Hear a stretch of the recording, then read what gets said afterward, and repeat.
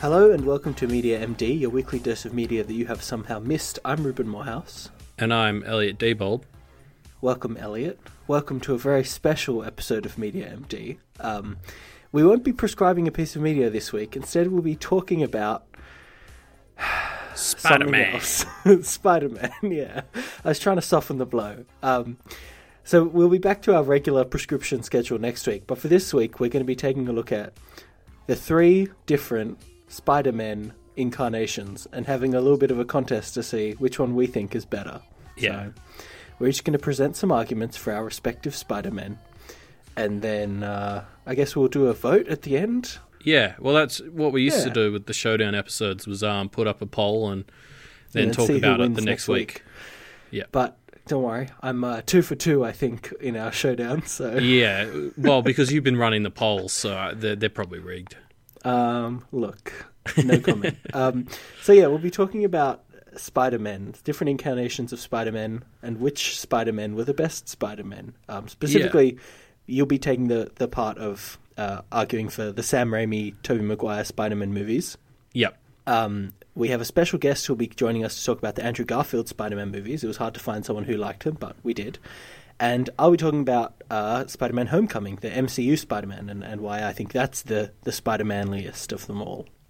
Yeah, I think this one will be interesting because I went back and looked at the other Showdowns we did, which was the 2 Avatar series and the Dan Harmon Showdown we did. Yep. And I think this one will probably be interesting because these are probably the most similar things that we've done a showdown between. So hopefully it won't get too sort of petty, the differences that we're arguing.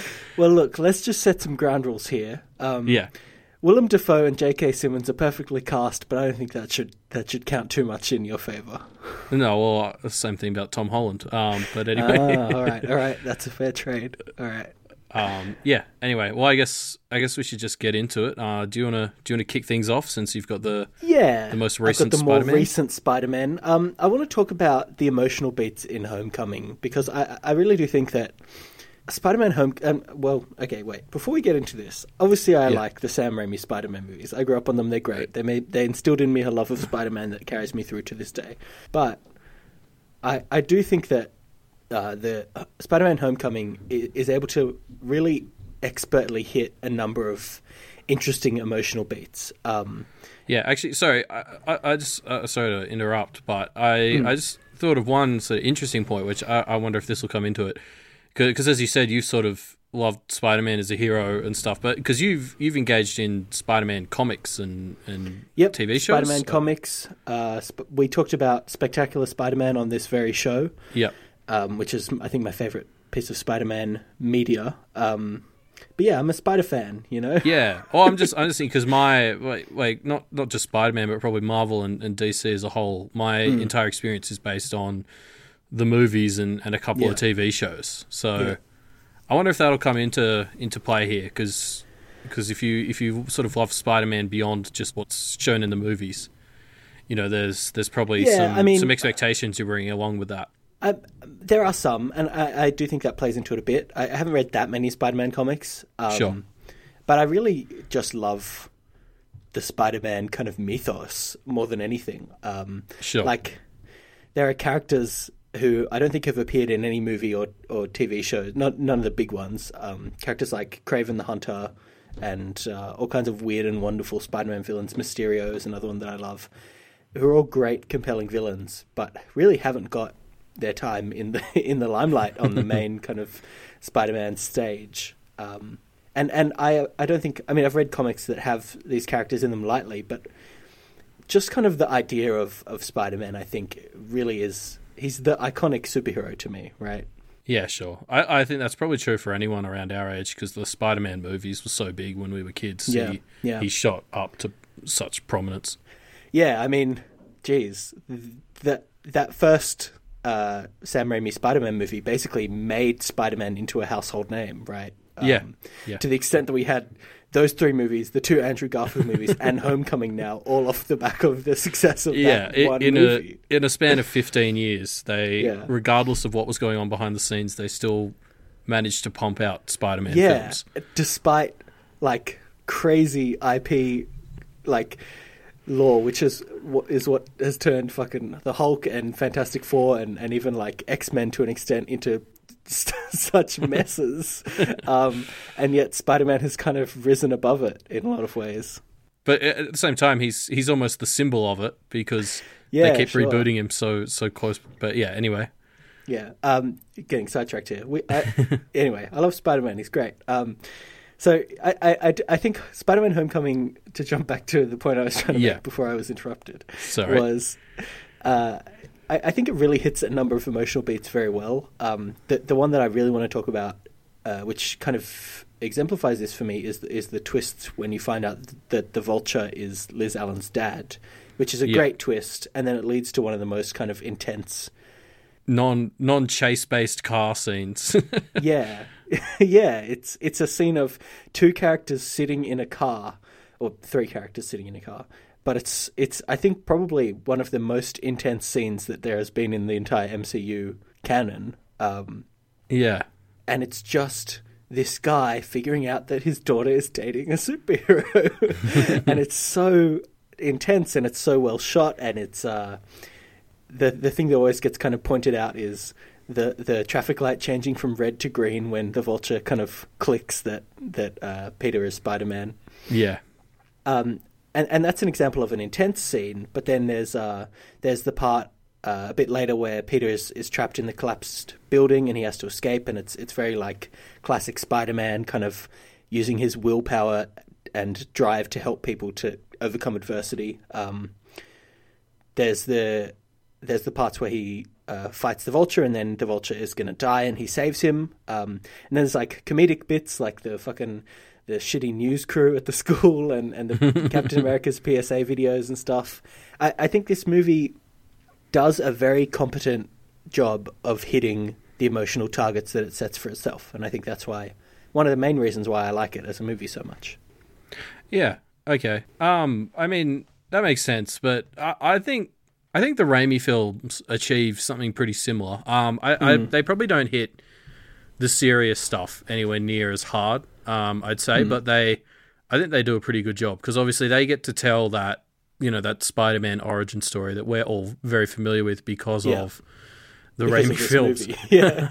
I mean, they tell it the iconic way. Yeah, and I mean, especially like in the sequel, there's a bit where he confesses to Aunt May that like he wasn't at the library and he let that robber go who shot Uncle Ben, and those bits get like pretty involved, because that's like pretty intense emotion, but it definitely doesn't focus on that stuff as much as I think Homecoming tried and succeeded to.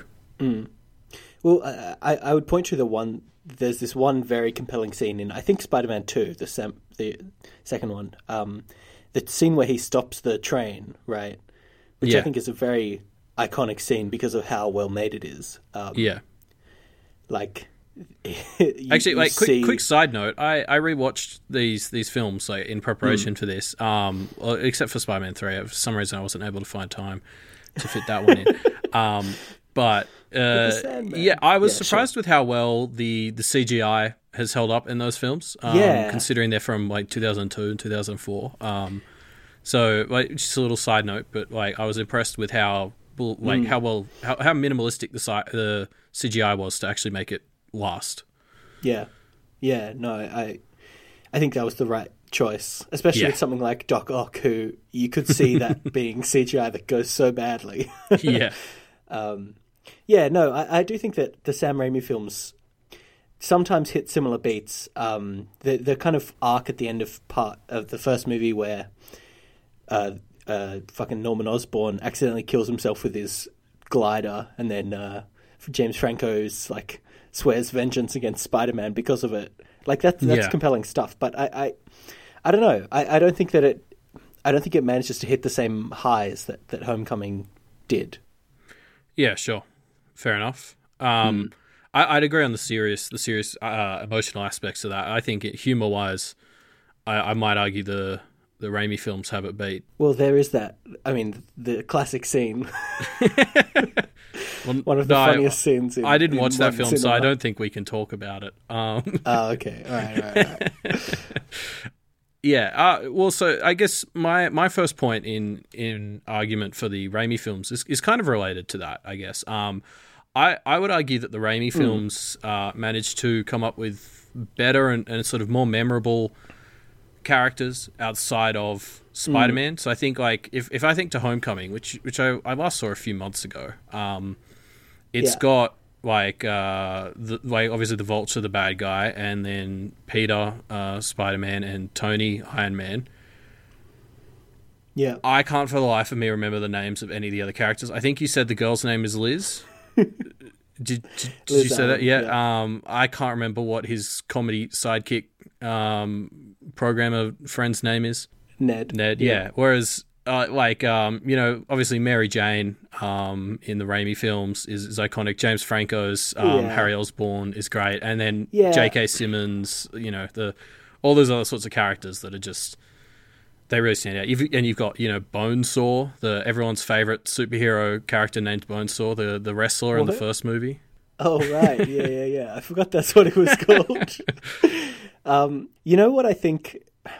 I think I would argue against this, but I have to concede that I think the Raimi films have stronger like soap opera style characters. Like the villains in the Raimi films are so great at their over the top kind of villainousness. Yeah, and I mean also they all are intimately familiar with Peter outside of the Spider-Man villain thing. Like Doc Ock was a guy he was talking to regularly beforehand anyway, and it was like his best friend's dad. Yeah. But I guess Homecoming did that too, actually. Like Vulture ended up being his girlfriend's dad. So yeah, I don't think it did it to the same extent. I love Michael Keaton as the Vulture. I think he does a fucking fantastic job, but he's like grounded and realistic, which is different for a Marvel Cinematic Universe movie. But it's the Raimi villains do hit such a good height of fucking bonkers. Well, they're very comic book villain. Yeah, totally. Yeah, very, very sort of over the top. Yeah. Like a guy whose mind is being controlled by mechanical arms stuck into his back, or someone who dresses up in a fucking Halloween store costume and throws bombs at people. Yeah. I mean, and they even make fun of that. Like in the second film, I think there's a line where J.K. Simmons' character is like, a guy named Otto Octavius has 8 limbs now. Like, what are the chances? Yeah, I mean, it's a comic book, it embraces its origins. Yeah. But the thing I like about the characters in Homecoming as opposed to the Raimi films is I think that they have better. I agree that they're probably not as strong characters on their own, but I think they work better as like supporting cast for Peter. Like, sure, Iron Man in this movie is such an interesting dynamic because he's like, obviously he's a father figure to Peter, right? And it leads to these moments of Peter having someone to disappoint, which is a very interesting dynamic. Yeah. There's that scene after Peter's kind of fucked up the whatever it is, the cruise ship. It's not a cruise ship, it's like a fucking ferry. Yeah. And the thing after rewatching it, the thing I liked about it in comparison to the Sam Raimi films is fucking Tobey Maguire's Spider-Man is so fucking mopey. Like, every time he fucks up, he just mopes around because he doesn't have someone that he's like, he doesn't have people to disappoint. He has the abstract concept of Uncle Ben, who's not around. Yeah. And so it's just kind of him moping about how he feels like he would be letting down Uncle Ben. But apart from Mary Jane, who he, again, lets down many times, he doesn't have... It feels a lot like he doesn't have anyone to kind of inspire him. Yeah, sure. Oh, especially in the Raimi films, I mean, I guess an important distinction for that is, like, there's no other superheroes mentioned in the film, whereas, so, there's no other sort of superhero for him to look up to, but they could have easily slotted someone else into that role. Yeah, and when Spider-Man is, like, the neighborhood hero, it just makes so much sense to him to have this dynamic of playing in the small leagues. Like, yeah, I don't know, it just fits his character so well. And that's one example of a good supporting character. I think the Aunt Mays in these series are very different. Yeah. Very, very different characters. But even the school setting having, like, kind of heightened ridiculousness of his friend Ned and the fucking mathletics tournament that leads them to travel to another place, and I think the supporting characters aren't strong on their own, but they support Peter and they let him kind of demonstrate his character really well in Homecoming. Sure.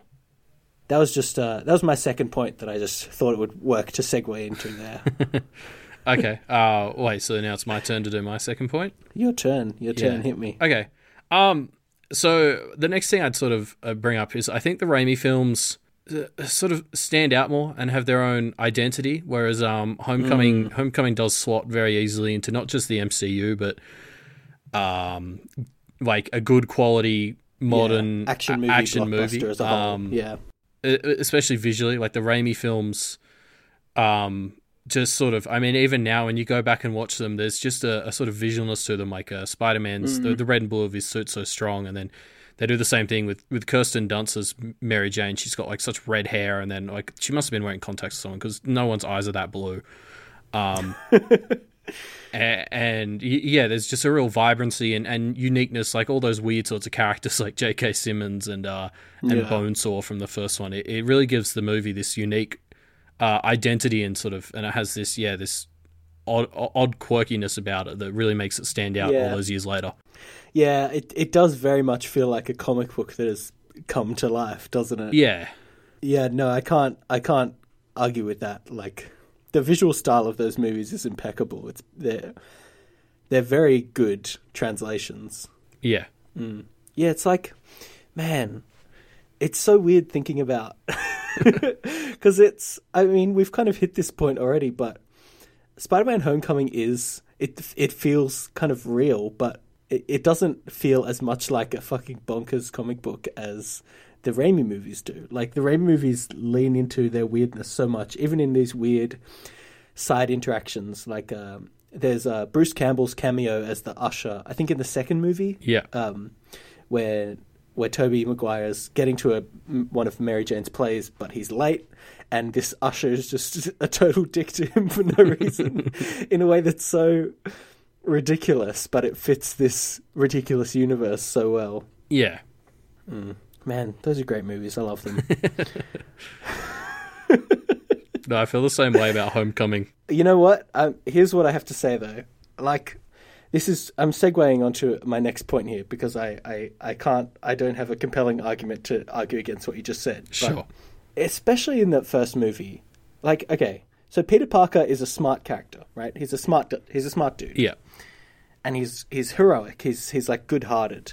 But he constantly, as a character in both of these series, makes bad decisions, right? Like, yeah, he just constantly, I don't know what it is.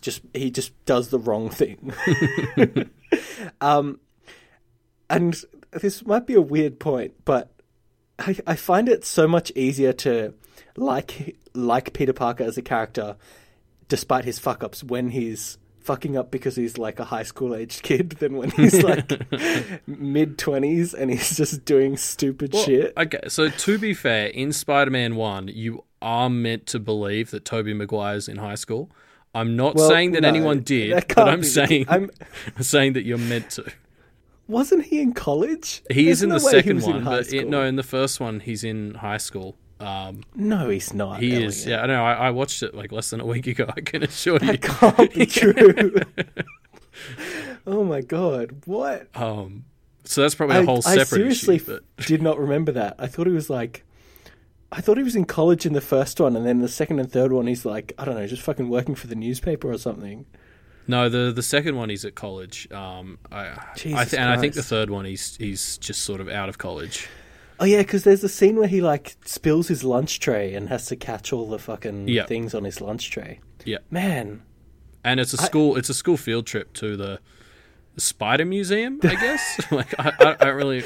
Yeah, I was looking it up, and it's a super spider. It's a genetically engineered super spider, which is I guess a thing. Well, I mean, that's because I think the original Spider-Man thing from the comics was it was a radioactive spider, and I don't see why that makes any more sense. Yeah, no, it doesn't. And then in the fucking Andrew Garfield movies, it was like it was an even worse fucking adaptation of the I don't remember, and I'm not inclined to look it up. Yeah, look, let's not talk about it.